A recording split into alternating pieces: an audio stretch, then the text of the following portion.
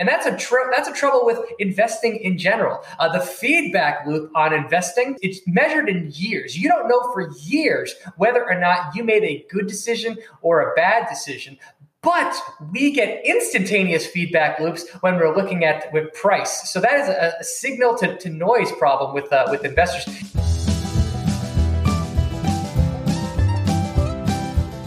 Welcome to Bulls, Bears, and Bourbon, the investing show with a buzz. Sit back, relax. Let's take the edge off. Grab a nice glass of bourbon and enjoy.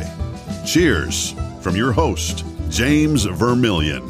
But first, let me kindly remind you, the information in this podcast is educational and general in nature and does not take into consideration the listener's personal circumstances. Therefore, it is not intended to be a substitute for specific, individualized financial, legal, or tax advice. To determine which strategies or investments may be suitable for you, consult the appropriate qualified professional prior to making a final decision. Thanks for listening.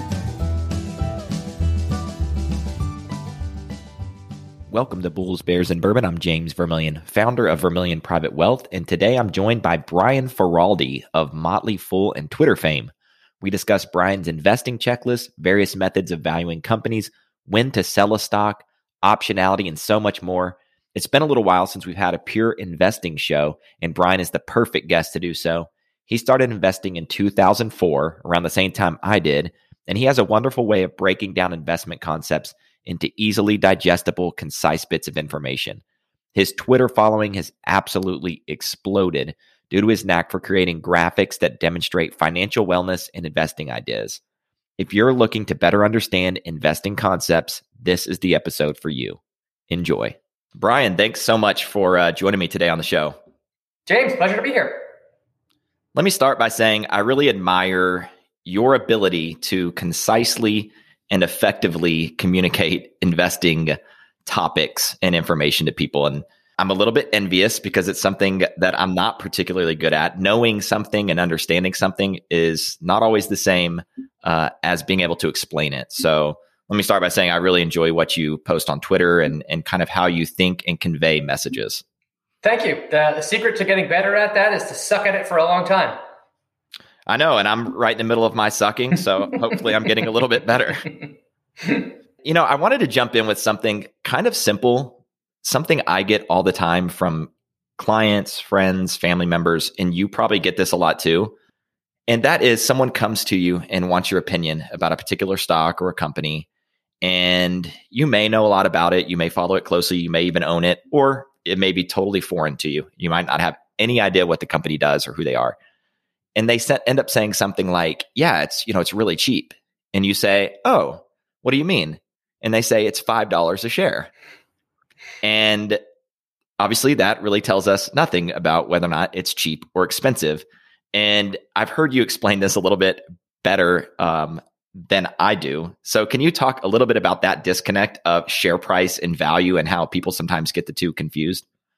Sure. And it is something that confused the heck out of me when I first started, because investing is the only purchase that we really make in our life where price tells you nothing about value.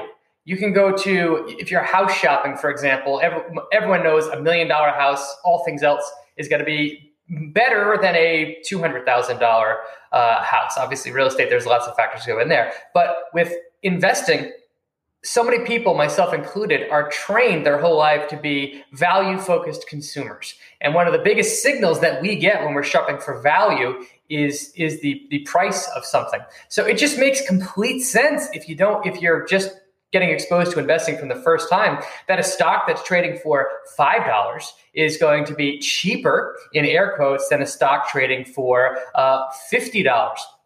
In reality, it takes education and knowledge to understand that price is a component of value, and price might suggest value, but price is just one factor that goes into how a business is valued. And the thing that takes effort to actually look up is how many shares exist, right? There's no, if you pull up Apple's ticker on the app. You can see what the price is to the penny, but you have to do a lot of work. And you have to know what you're looking for to find out, well, how many shares exist and what is the market cap of Apple. So this is something that completely tripped me up when I first started. I only had a few $100s to invest. And because of that, I was naturally attracted to penny stocks. So many of the stocks that I first purchased traded between 50 cents and $5 per share. My logic was if I want to make a meaningful return, I would rather have 100 shares of a $5 stock than 10 shares of a $50 stock, because in theory, that $5 stock just has to go up $5 for me to double my money, where that $50 stock has to go up $50 to double my money. And it's hard to explain to somebody that concept until they actually dig into the weeds of investing. Yeah, I agree, and very well put. And I think we fell into a lot of the same traps, unfortunately, when we started investing. I think you started investing around the same time I did. I think 2004-ish. Mm-hmm. So I was right in that kind of same time frame, and I did the exact same thing. I was investing in. I remember buying this gold mining stock that supposedly was mining in this incredible mine in like Argentina or something. I literally knew nothing about it. It was like a sub penny stock. So it was total trash, total garbage. I lost money on it. I thought I was like outsmarting something. I don't know what I was doing, but those are lessons, and you move on and you get smarter, and you take those lessons with you and you do better. Yeah, I kind of thought like suckers were out there buying shares of like Coca-Cola and Walmart and General Electric. Right? Look at these suckers that are settling for like a 5 or 10% return. I want the stock that's going to double in the next week and deliver a massive return now, right? I mean, it sounds obviously so naive to say that in hindsight, but it's such a natural thought for people to have, because none of us are trained, or very, very few of us are trained in how investing works before we start doing so. And if we invested at the same time back in 2004, the only really way that you could get information was through books. That was pretty much it. So that's how I learned so much. Investors that are getting started today are spoiled in so many ways, because not only do they have access to low-cost tools that lets them invest for essentially free, there is so much information out there that is consumable that can teach you these principles for free. Absolutely. Yeah. It's a great time to be an investor. It's a great time to be starting investing, and it's a great time to, no matter where you're at in your journey. So I totally agree. I want to summarize your investing strategy to the best of my ability from what I've seen you put out there. You can tell me if I got it wrong or right, or partially wrong or right.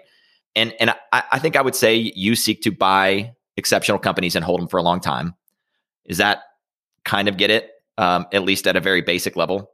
Yeah, that's roughly correct. My general strategy is to find the best companies that I can, buy the best companies that I can, and hold those companies until they're no longer great. With that being said, can you kind of dive in a little bit, and you can go as deep as you want or as surface level as you want, into what types of things you're looking for? How do you define basically a great company? Sure. So an exercise that I suggest everybody listening to this do, if you're an investor, and it doesn't matter to me what your kind of an investor you are, but take the time to go through this exercise no matter what you're looking for.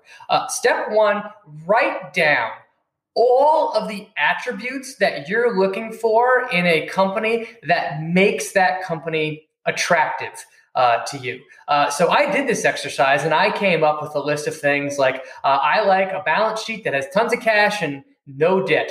I like free cash flow to be high and rising. I like profits. I like high returns on capital.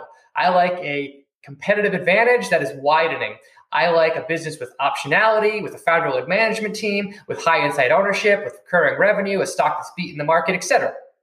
So I made this big list of all the things that I want in an investment. And then I made another list, which is what are the things that I don't want in an investment? What things turn me off? And that and things like high dilution rates, customer concentration, and overdependence on some outside market price for success. For example, a gold company is very dependent on the price of of gold. An oil company is very dependent on the price of oil. Banks are very dependent on interest rates. Those are factors that are outside of management's control. I don't want to invest in companies that rely on luck in addition to execution skill. I don't like companies that grow primarily through acquisition. I don't want companies that get the vast majority of the revenue overseas because that can lead to currency translation issues, etc. So I made a list of both of those things, and then I put those down into a spreadsheet, and I forced myself to allocate points to the attributes that I like and the attributes that I don't like. And by forcing myself to weigh those factors against each other, I created a really simple system. And now I can take any company that I'm interested in and researching it and take it through this consistent process, top to bottom, and see how aligned this particular company is to the attributes that I find most appealing. Then from that list, I simply buy the ones that score the highest according to the attributes that I'm looking for, while also simultaneously factoring in things like long-term growth potential and valuation at any given time. And doing so allows me to essentially build myself a hand-picked index fund of companies that I think have the best chance of compounding for a long period of time. It's fantastic. And your checklist is really impressive. I actually have used it and really like it. I wrote a blog post, actually just published it today, about financial planning. And it's about how, in my opinion, it's the process, going through the process of coming up with that plan where the real value is, kind of not the end result of the plan, because now you're getting someone thinking about various aspects of their life and their finances. And that alone is really powerful, just that awareness. And that's kind of how I feel about your checklist or other checklists that are out there. Yes, the result is important, but just going through the mental exercise of looking at those parts of a company that otherwise you might kind of ignore and just say, hey, I like this company, or whatever. So I think it provides a mental framework, which is really important when there's so much out there to consider. And nothing's ever going to get it right, but at least it puts you in the right state of mind to start looking at those things. I totally agree. We say all the time, but we run stocks through this checklist on my YouTube channel all the time, and we say consistently the output is the final score isn't the real value of this. What's valuable is the consistent process of going through and making sure you are aware of all the factors that go into any investment decision. I mean, I own stocks that have scored poorly on my checklist, going in eyes wide open. I know ahead of time this is going to be an extremely risky company. I still want to own a small little bit of it because, per se, the potential is so huge. But yeah, it's the process that's the value. Well, that's a really good point. It might not even change your mind, but it might change how you allocate or something. You might look at a company and really like it and plan on allocating, to whatever your standard allocation might be. But then you say, hey, going through this, I realized maybe it's a little more risky than I realized. So I still want to buy it, but I'm not going to buy as much of it, or I'm going to buy it more slowly over time, or whatever the situation is. So I think at a minimum, it's just a good starting point, and it can help you make decisions whether it's to buy it or not to buy it, or just how much to buy. Totally agree. You mentioned earlier types of investors, and you said, no matter what type of investor you are, you should make a list. And I totally agree with that. One thing that's always bothered me ever since I started investing was how dogmatic people can get about falling into like certain styles or camps of investments, whether it's value investors or growth investors or traders or whatever, quant investors. Do you consider yourself to fall into a camp, or are you more of a hybrid? How do you describe yourself? Yeah, I don't consider myself to be any one type of investor. I own a plethora of companies. I own companies that I bought because I thought the valuation was attractive. I also own companies that trade at absolute sky-high nosebleed valuations. I even own a handful of companies that are in the R&D phase and have no revenue currently. And those are truly like lottery tickets. If you force me to pin down and say, this is the type of investor you are, I would say that I align closest with the GARP camp, GARP, which is growth at a reasonable price. So I'm looking in general for high quality, high growth businesses that are trading at a reasonable valuation, and reasonable obviously means different things to different people. But when I look at valuation, I think the thing that often gets lost isn't necessarily the absolute valuation that a company is trading at any given time. Those metrics are very easy to calculate, such as, oh, this stock is trading at 30 times sales or 1,000 times earnings or whatever it is. When I think about valuation, I think about it on a sliding scale, and I am far more focused on the market cap of a company, not the absolute valuation that a company is trading at. For example, if I find a company that is trading for, let's say, $3 billion, that's its current market valuation, and I could see this company one day trading for $30 billion. Like, I think the business is strong enough, the growth rates are high enough that I could see this being a $30 billion company one day. I'll buy it regardless of what the current valuation is. If it's 100 times sales, whatever it is, I'll say this company, if it's good enough, I'll just buy outright. I'm not going to be valuation sensitive with companies that I think could literally 10x. If you go to the other end of the extreme and take a large, predictable, slower growth company like many of the FANG stocks today, Facebook, Apple. I guess FANG doesn't apply anymore now that the F is now M. MANG stocks, or whatever you want to call it, their days of hypergrowth are behind them. I think all of them are going to continue to grow, but their growth rates moving forward are going to be slower than they have been in the past and a little bit more predictable. If I was to take a new position in, say, Google today, I would be far more focused on the valuation of that company, just because it's already a $2 trillion business. And I would have to ask myself, do I think this is going to be a $4 trillion company? Well, maybe. I think that's definitely in the realm of possibilities, but I would be far more valuation focused on that side of the scale. So in general, the larger the return potential, the less valuation focused I am, and the more predictable or lower the return potential, the more I focus on valuation. Yeah, I invest very similarly to that as well. In particular, when it comes to kind of traditional valuations, I just don't really understand how you could apply like some of the more common traditional value investor metrics to a company that's relatively young, growing revenues rapidly. It's hard to apply them. It doesn't make sense to do so. So when I describe myself, I kind of, I always say I'm willing to learn from anybody. I don't care how they identify or what. If I think they have something valuable to teach me, I'm definitely willing to listen and try to implement whatever that might be. And I think, after I went through my silly stage of trying to become a day trader by trading penny stocks as a 18, 19, 20-year-old, I definitely went hard into the value camp. Read a lot of the classic value investor books, stuff from Benjamin Graham, followed Warren Buffett and Charlie Munger and those guys very closely. And they're absolutely brilliant and have a ton to teach. But I think the real takeaways for me was more on the behavior side. I think they've really nailed down investor behavior. They've really nailed down the advantage of a long time horizon. And so those things I kind of have taken from them. And I tend to be more of a growth investor in actually choosing the investments. So, I also am kind of a blend, I would say. I don't really identify with any particular camp, but I do think it's interesting to follow people who have done well with any formula, if you will. So you mentioned something I want to touch on, and I've heard you speak about this before, and it's the idea of a company being both overpriced and undervalued at the same time. How can that be? It's a really hard thing to wrap your head around when you think about it. How can a company be built simultaneously extremely expensive and insanely undervalued at the same time? Well, let's take those one at a time.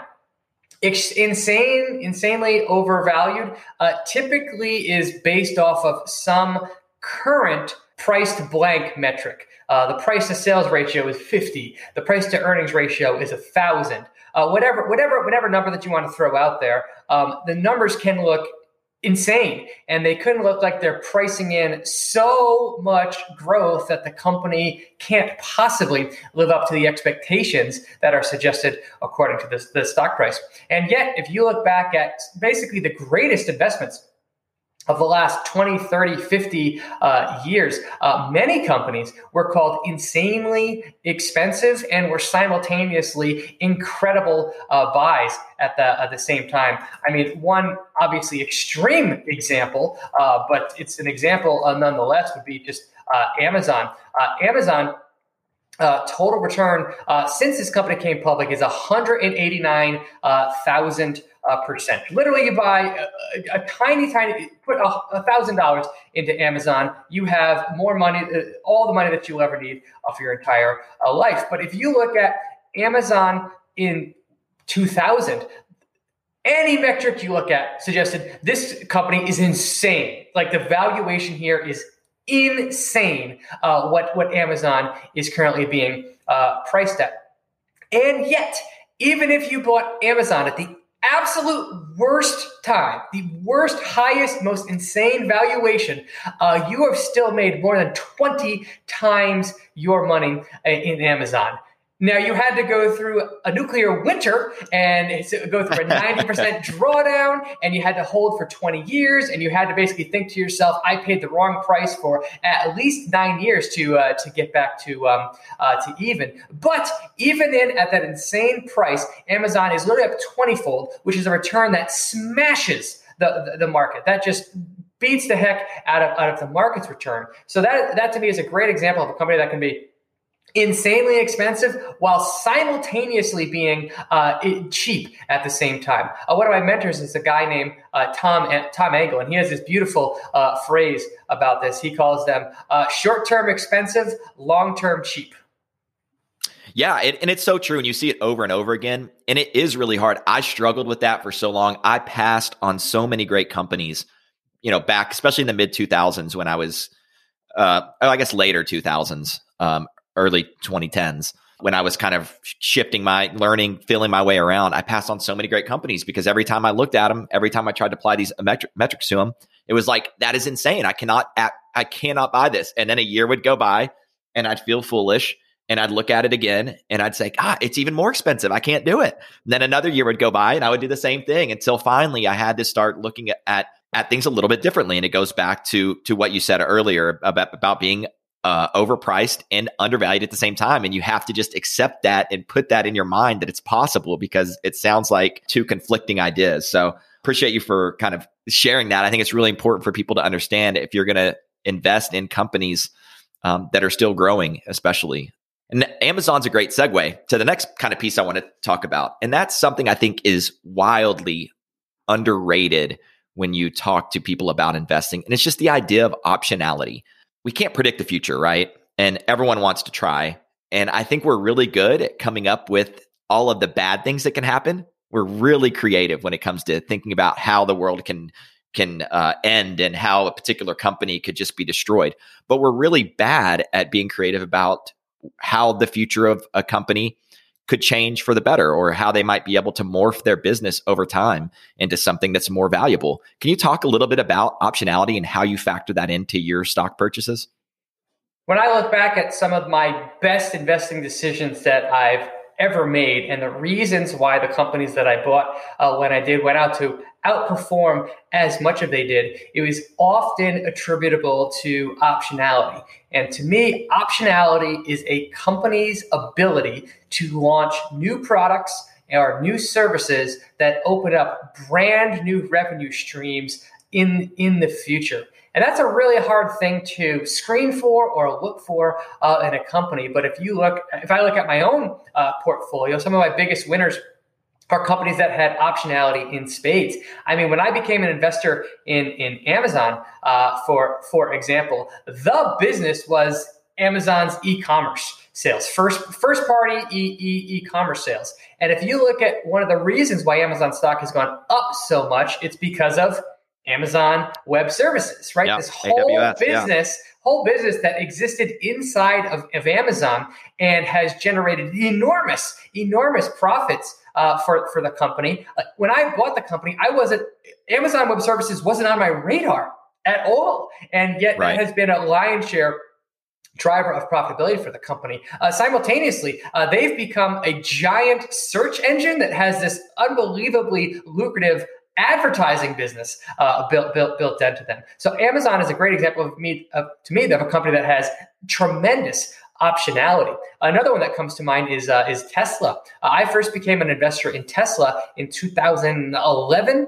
2012-ish. And at the time, they had just launched the Model S. And if you look where they are today, not only do they have several more car products that are on the market and selling well, several other car products that are in the queue that could be coming out soon that open up new markets, but they also have Tesla Energy. And Tesla Energy has not been a major contributor to any of the company's financial results thus far, but it sure does hold a whole lot of promise, to say nothing of their chip that they developed, or even the bot, the Tesla bot that they announced recently. So when I look at Tesla, the company just has a tremendous amount of optionality built into it, and it's the ability to take their engineering talents, create new products, and open up new revenue streams that you just can't predict. So optionality is, to me, something that I look for when I'm making an investment in a company.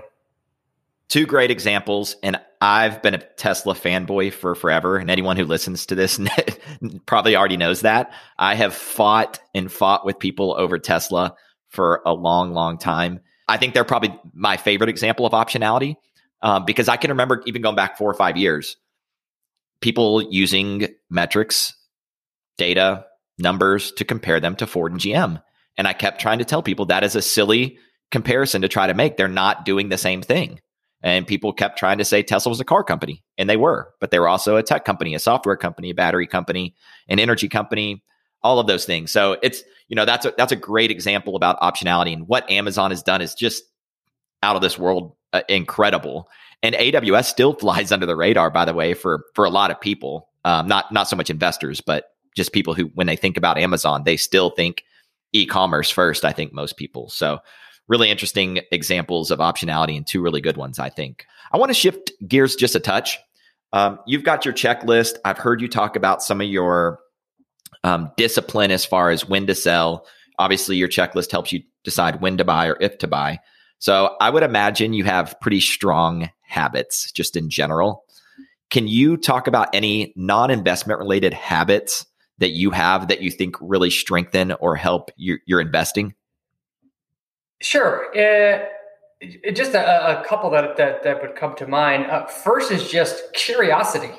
I'm not the type of person that likes to sit down and watch movies, or I don't really like to watch. I am completely terrible at keeping up with the news, which, by the way, I think does wonders for my personal mental health. So I am not up to date on fashion or television or many of the things that a lot of people are really up to date on. I spend a tremendous amount of my free time researching and learning. And one resource that I absolutely love and use every day is YouTube. Like I watch YouTube for at least an hour every single day. And to me, YouTube, just like any social media platform that's out there, if used properly, can be a tremendous resource for learning and discovery and finding things out. Or you can also use that exact same resource to go down bad rabbit holes and kind of watch like the dumbest videos that you can imagine. But it blows my mind the amount of high quality content that is out there for free that can be consumed that relates to any subject that you can imagine. I mean, one channel that I binge and re-binge on a regular basis is called Crash Course, which is created by John and Hank Green. And for the last 2 weeks, for example, I've been binging their course that they have on chemistry. And it's like a series that dives into the basics of chemistry and goes deep on them. And they have tons of other courses in there. So I would say that I am voraciously learning about things that have nothing to do with investing, but can just by being curious about them, you can kind of pick up things that may be applied to investing later in life. And then the other thing that I do is I'm a big fan of exercising, get outside, being in the sunshine, those kind of having a regimented routine for keeping yourself fit and healthy. I think that helps me to think better. In fact, I can't tell you how many good investing ideas I've had while just going on a walk. and maybe throwing on a podcast and pausing the podcast whenever my mind starts firing about something, and I take notes to myself. So I love exercising and cleaning because they give me mental space to just think essentially and run through ideas. So I would say that those two help me. Brilliant. I will have to check out that YouTube channel. That sounds very interesting. And I would have to agree with you on both those. The reason I ask that is I've been really trying to kind of take inventory of my habits, the good, the bad, and the ugly, and really make sure that I'm kind of crafting the life where my small habits are in the right direction and fix some of those. I've lost some weight recently over the last 6 months. Got a little sloppy there for a minute, but trying to course correct. And so I'm always interested in little things that can have big implications on how you live. So very good stuff. I want to shift back to stocks and talk about selling stocks, because when I look back at my own history and my own track record, I think it's safe to say that selling stocks too early has been the number one mistake I've made that's cost me the most money. And I personally, when I think about it, realize that I spend a lot of energy and a lot of time trying to determine what stocks to buy. And I basically had no discipline, no methodology to selling. And you hear a lot about people panic selling when a stock goes down. I did that plenty, to be honest. But worse, I would panic sell when things were going up. It's almost like it's too good to be true. I'm up 50%. I got to sell. And that's so silly when you spent so much time coming up with a thesis. The thesis is fully intact, to sell it just because you freaked out because you made some money. So can you talk about your sell checklist? I know you have, I think, 10 or 11 reasons that you sell, and you don't have to cover all of them. You can pick and choose. But can you just talk a little bit about that?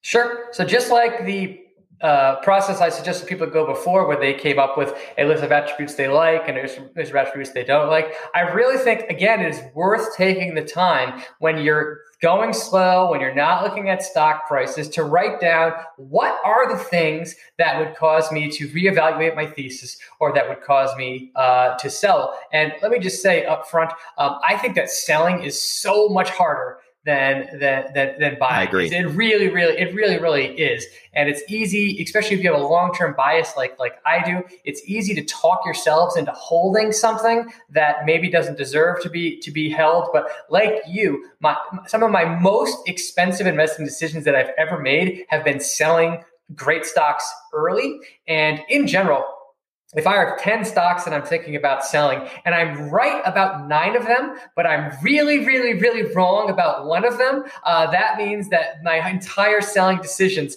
have cost me more money than it saved me. So for that reason, I am very reluctant to sell stocks as just a pure baseline. Like you, I put so much energy in up front, and I would just kind of rather have the chips kind of fall where they may if my thesis is right. But with all that in mind, I do sell on occasion, and there's a few reasons for it. Number one reason I will sell is because I was wrong. Like, I bought a stock for ABC reasons, and ABC reasons don't happen.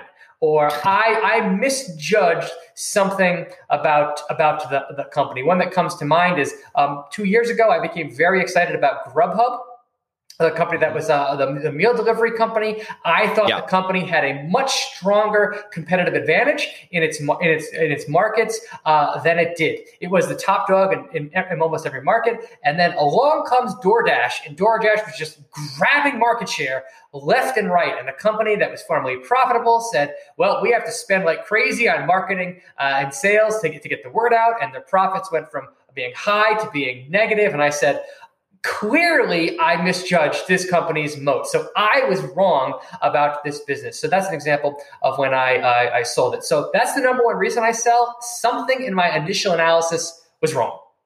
Number two, I will sell if all of a sudden something comes out that says we're doing we have to have our financials re-audited, or if there's some way that comes out that basically says the numbers that we've put out can't be trusted. Right. To me, it's just, you're dead to me forever. Like, if I can't trust your financials, there's thousands of other companies that I can. Why would I ever bother with you, the company? Number 3 would be a thesis-changing acquisition. A thesis-changing acquisition. So relative size between the acquirer and the acquiree matters. If Apple, which is worth $2 trillion, spends $20 billion to buy some business, it's irrelevant. Like, it is basically irrelevant. You're talking about a 1% acquisition related to that company's market. So even if that acquisition goes to zero, it's irrelevant to the company's value. Now, if a $15 billion company acquires another $15 billion company, boy, is that relevant. And boy, could that be thesis changing for the company. So if one of my investments took a massive stake in another business and I didn't like the business they bought, I would say that's thesis changing. I need to move on. Has that happened recently? Any recent examples or? None that come to mind, but I will say that that's one reason why I haven't been all that high on Teladoc, which is a company that many other people have been high on. To me, Teladoc has been a big part of their strategy within growth by acquisition. And a few years ago, they bought Livongo. I mean, that was last year. They bought Livongo, and that was a merger of equals in terms of market cap, not necessarily one buying another. So that to me would be a thesis changing acquisition. The size of that. Right. A few more. I'll tick through them pretty fast. Thesis complete with no compelling second act. Essentially, you buy the company because it's going after a market opportunity. It's successful. It captures that market opportunity, and then it doesn't have another market opportunity to go after, aka there's no optionality. In that case, you've done very well as an investor, but the odds of high returns going forward have now been diminished. I don't mind declaring victory, taking profits, and reinvesting them elsewhere. And then I check for things like a management mass exodus, or if the valuation is extreme compared to the opportunity. And I say that as someone that is also very willing to pay a high valuation, or if the company itself gets acquired, or I just become not interested in it. Or my favorite reason to sell is I want the money because I'm going to be spending it in my personal life.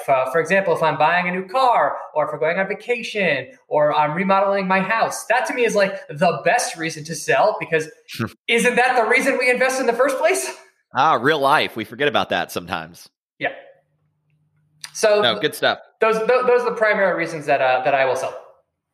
I want to shift a little bit. We're jumping around, so I appreciate your flexibility here. I'm kind of all over the place, but I want to talk a little bit about FIRE, the Financial Independence Retire Early. And it's kind of been a movement that's, I guess, probably been about a decade. It's really been pretty strong. And, there are a wide range of ways people go about this, and to what extent. I mean, I recently had Shane Monks O'Byrne on, and he's living out of a camper van in the Arctic Circle right now, running his startup. So that's probably an extreme example of FIRE, but it works for him, and he's loving life. So what does FIRE mean to you? Kind of where do you fall in that range, and how does that fit in with your goals and your lifestyle? I'm one of those people that the very first time I learned about money and compounding and the idea that you are in business for yourself and you can become rich, like I just immediately took to it.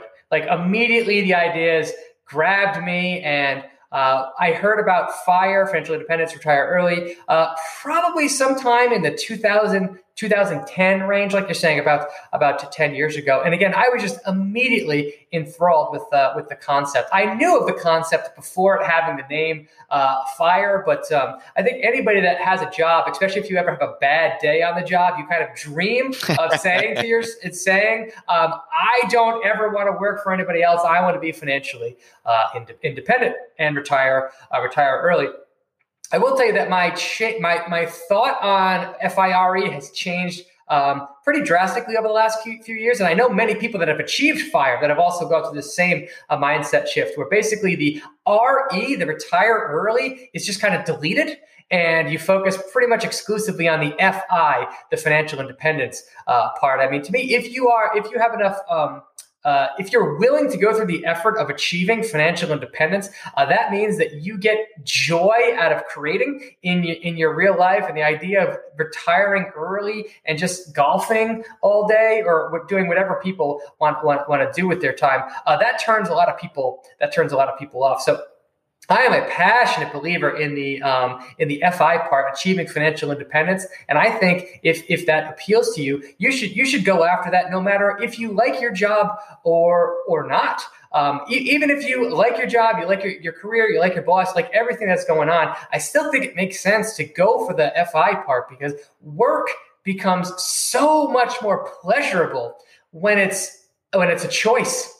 When you can dictate all of the terms of your working condition, work just becomes so much more pleasurable. When you can pick the projects that you want to work on, when you can speak freely to your manager and at your company and basically say, there's no repercussions to this, because worst case scenario, they fire me and I can support myself independently, whether or not I'm employed by this company or not. So yeah, I absolutely love the FIRE movement, and I've been lucky enough to meet and interact with many people that have achieved FIRE in their life. And I've yet to meet somebody that's unhappy with the decision to go after FIRE.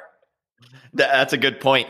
And it reminds me, even people who weren't necessarily going for that, but just talking about retiring early, I have had so many clients or just like friends or my friends' parents, they were like looking towards this moment where they would be eligible to retire, right? And then they get there and then they work another 5 years. But it's just this idea of like, I don't have to be here, that is like so mentally freeing to a lot of people. And, you know, whether you're an entrepreneur or whether you're working for somebody else or no matter what, I think just having that freedom available to you is half of the battle. I mean, more than that, it's 95% of the battle, I think. So it is interesting. And I think a lot of people too are realizing the retire early thing isn't something that is as appealing as when they thought about it originally. I think a lot of people will do something different or, you know, find some other passion project or something. But like you said, not just sit around and play golf or go fishing every day. Yeah, the best way I think I've heard describe that is from Jonathan Mendonza of the Choose FI. He calls it a fully funded lifestyle change. And I like that way of saying it. Basically, it's the idea of saying, what do you actually want to do with your time? And not just your time, like the best hours of your life. Most people spend 95 or 98% of those working. So it's really important to discover what you actually want to do with your time on Earth, and FIRE allows you to basically spend that time, which is a precious resource, as you see fit. Yeah, totally agree. I want to go to a quote here, and it's been said a lot of different ways, very similarly. I think you've said it. I've heard other people say it. Shelby Cullum Davis said, "You make most of your money in a bear market. You just don't realize it at the time." That is something I try to burn into my brain, because I've been fortunate. You know, I missed the .com piece. And then in 2008, I wasn't all that along in my journey. So really, as far as really big, impactful things, COVID was kind of the first big, drastic, very frightening, I guess, pullback, especially managing other people's money that I had to go through. So that is something I've literally just tried to keep in mind all the time. I've got it on my wall. It's something I never want to forget, because it is so easy to freak out when something like that happens. Can you just pontificate a little bit on that and your experiences? Sure.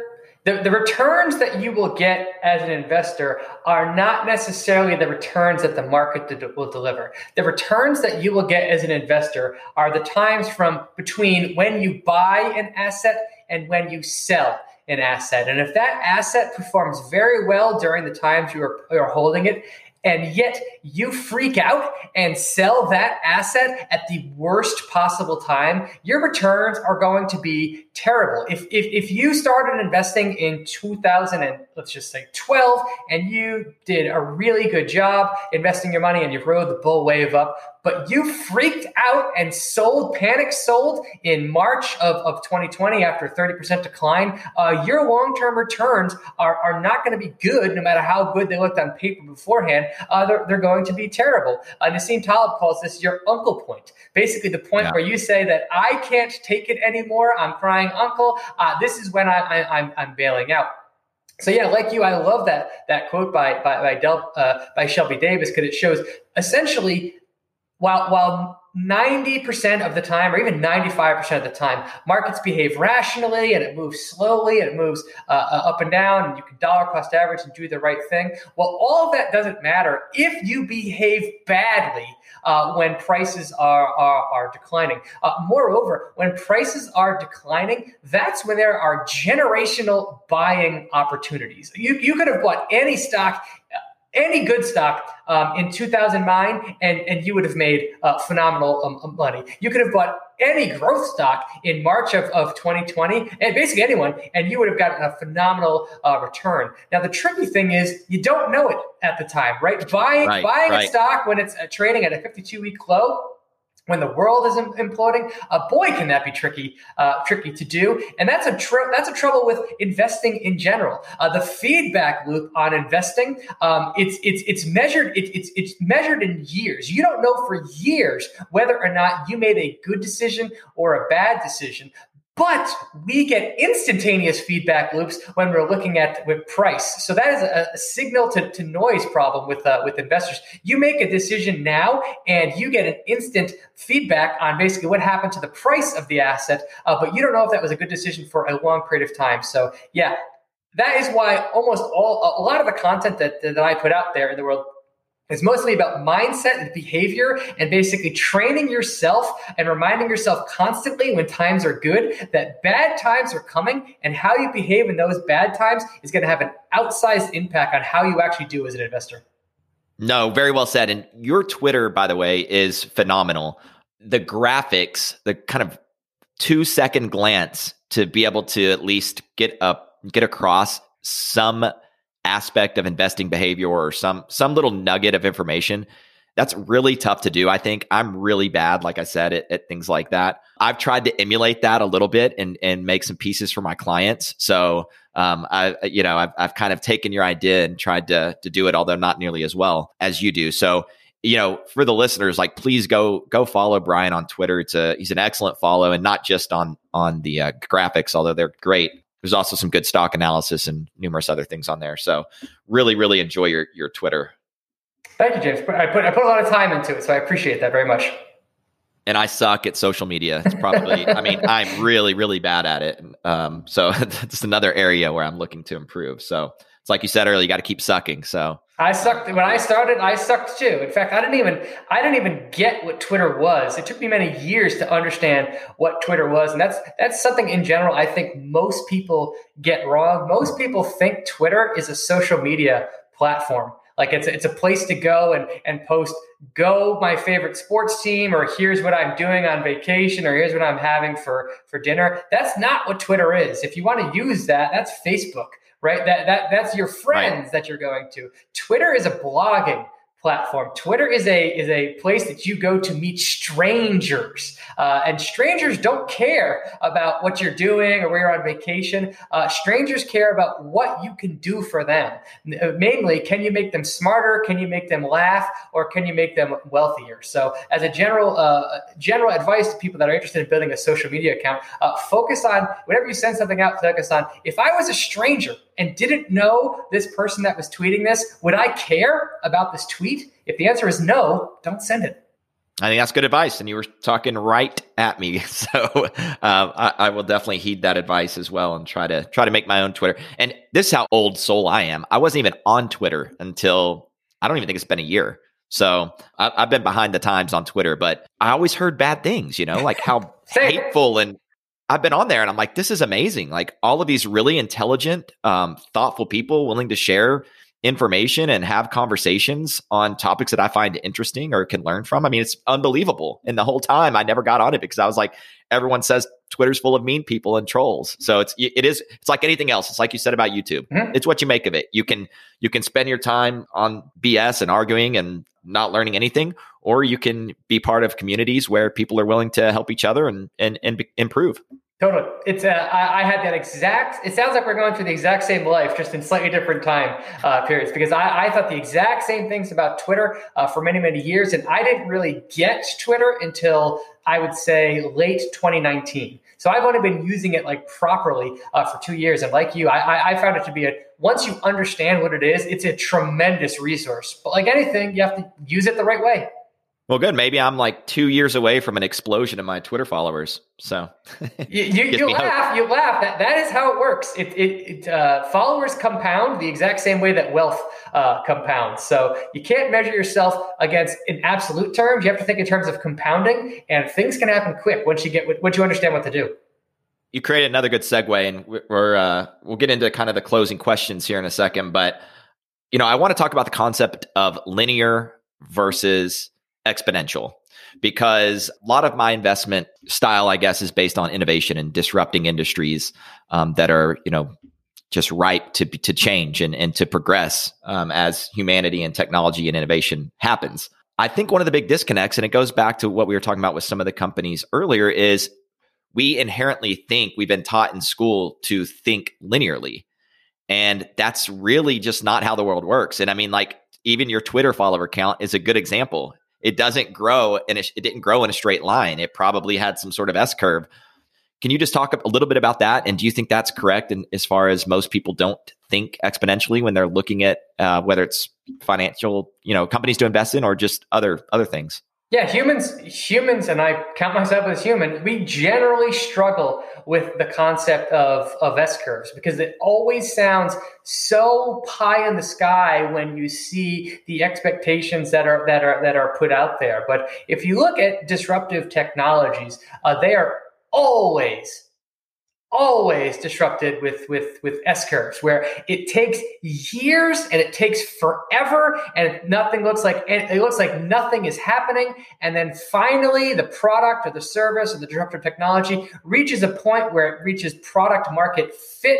And then the growth just accelerates like crazy. And then so much happens in an incredibly short period of time. And we're lucky to be living in an age when there are so many technologies that are taking off right now that are at the very, very start of their S curve. And I would argue that's one reason why, if you look at the valuations of many of the electric car companies that are out there today, so many of them look insane, like insanely insane. And by the way, I think that many of them are in the insanely priced category. But if you think through what's going to happen to electric vehicles over the next 10 years, I firmly believe that they are just now hitting the S curve. And say 10 years from now, it's going to be weird for somebody to buy a car that's not an electric car. And if you think about what has to happen in society for that to happen, that's a monumental shift. So like you said before, when you look and say people were comparing Tesla to GM and saying, well, look how many cars Tesla produces today versus GM. And it's, well, those cars in my opinion, those internal combustion engine cars that are produced by the other companies, that's rapidly going towards zero. And 100% of that market share is going to be shifting towards electric. So that's why the market is pricing things in the way that it is. But yeah, it's so hard to understand an S curve and believe the predictions of people that are forecasting an S curves at the time, because they look like they're so outlandishly huge. So, and I myself have a hard time believing the adoption curves that are thrown out there. But as do I. Yeah, I think that if you look at people like Cathie Wood or Tony Seba or even Elon Musk, if you look at the projections that they're putting out there, they just seem crazy. They seem crazy, but I would argue that they actually understand S curves better than than anybody else, which is why their predictions look so asinine. Is there anything else kind of innovation or disruption wise that gets you excited? I mean, electric vehicles is a big one, obviously. Is there anything else that you kind of like get excited about for the future? Oh my God, yes. I mean, there's so much happening in the world right now. And I actually have a tweet that I put out that kind of tracks all of the innovations that I'm tracking at any given time. One that comes to mind is plant-based meat. Plant-based meat seems like a nice to have, weird, fringy thing that exists out there. But if you look at the long-term potential of plant-based meats and synthetically made meat, the impact that could have on society is profound, like beyond profound. In fact, Tony Seba, the man I was just mentioning, he put out a report, and again, this is going to sound insane when he says it, but he basically believes that plant-based meat and synthetically produced food, once deployed at scale, and that's only 10 to 15 years away, that is going to free up so much land in the United States from producing food the way we currently do, that will free up enough land that equals the Louisiana Purchase. Interesting. That's a profound statement. Yeah. And if that is even an order of magnitude within the realm of what's going to happen, the number of trickle-down implications of that on society broadly are extreme. So while the investor in me is kind of on the fence about the idea, specifically because I'm a big believer that plant-based meat is going to become the dominant food source in, say, 10 or 15 years. What I'm not as confident in is my ability to predict the winner of who's going to win that. And more importantly, the way that is going to take over is by endlessly lowering prices, which means that the value that's created will go to the consumer. It won't go to investors. But man, that is a industry that I am very interested in watching. Yeah, one thing I love is to take, talk about secondary or tertiary effects. And so like the land thing was a really good example. And I was listening to an econ talk a while back where they were talking about electric cars, and even more it was about autonomous cars and what impact that would have. And it was, something you don't really think about, but think about all the parking that will no longer be needed. Think about all the parking garages that can now be demolished and new buildings put up, or just it really, these changes really have seismic shifts even beyond just that specific event. So like thinking about secondary, tertiary things that will happen as a result of these big changes, like I'm fascinated by that stuff and I love to think about it, and I'm going to get most of it wrong, but I love thinking about what the future might be, and it gets me excited. And I'm an optimist, and I'm like you, I don't watch the news and all that stuff because it just puts me in a bad space.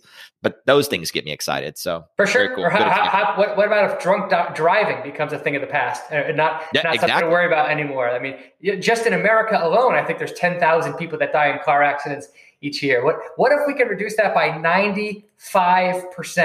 What if we can reduce that by 99% globally? Like the implications of that are profound.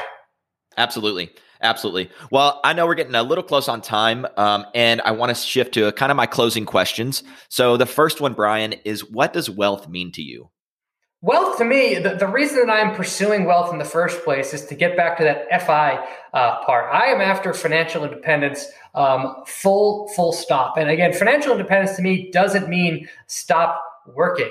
To me, it means work on what I want with who I want for as long as I want, when I want, and I can stop at any time with no repercussions to my family's lifestyle. Like that is what is wealth is to me. And that, by the way, is one reason why I've done some things that don't make a ton of sense financially. For example, we've paid off all of our household debt, including our mortgage. And if you look and you would say, well, why the heck would you do that? Interest rates are so low. It makes so much more sense to invest in the stock market and earn a higher return. And it's true, my net worth would be higher had I not done that. But I'm not trying to maximize my net worth. I'm trying to maximize my financial freedom. And I believe that paying off your debt is a better use of capital because it gets me to financial freedom as opposed to just maximizing their net worth. So that's what wealth is to me. It's complete control over my calendar.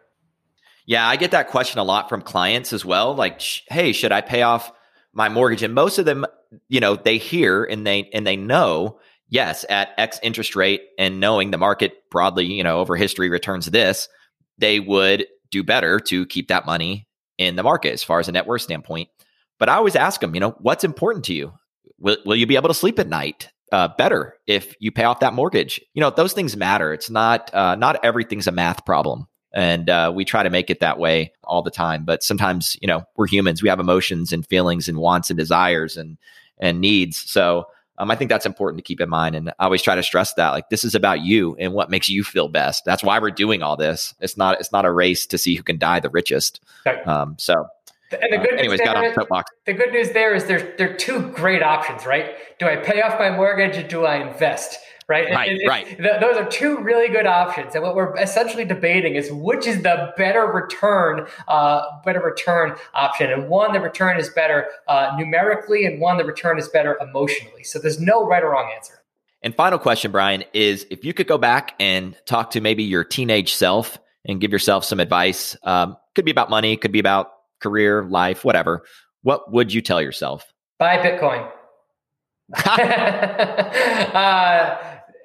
So that's an interesting question. And I'm very happy with all of the choices that I made because if I didn't make those choices, I wouldn't be where I am today. So I could, of course, go back in time and say, don't make this mistake with money, buy this thing, sell this thing. But the journey of me discovering those things on my own has been immensely rewarding to me. So I would just go back and say, if anything, it's going to be okay, and life's going to work out. You don't necessarily need to be as focused on money as perhaps I was early. I mean, one big mistake that I made early on was I watched every single cent that we spent, and I made sure that we were maximizing the amount of money that we were putting into our investments, which again, financially was the right thing to do. But emotionally, it would probably be better if I wasn't so hyper-focused on that and just said, this is the amount of money I want to invest. Once we hit that, kind of loosen up the purse strings and allow ourselves to do take little things in life that brings a joy. So I would just say more focus on living a good life, and just know that if you do good things in the long term and invest for the long term, you'll do fine financially. Yeah, absolutely. And those are tough things to balance, especially when you're younger. You're trying to do the right thing financially.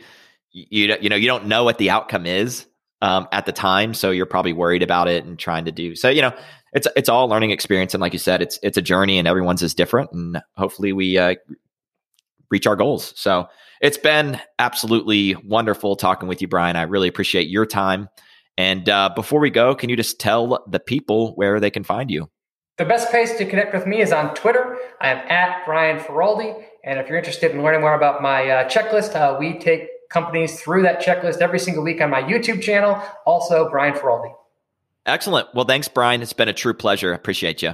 James, it was a pleasure to meet with you. Thanks so much for having me. Thanks so much for listening. I hope you learned a little something from my discussion with Brian Feroldi. You can help me by following or subscribing to Bulls, Bears, and Bourbon and sharing the show with someone you think might enjoy it.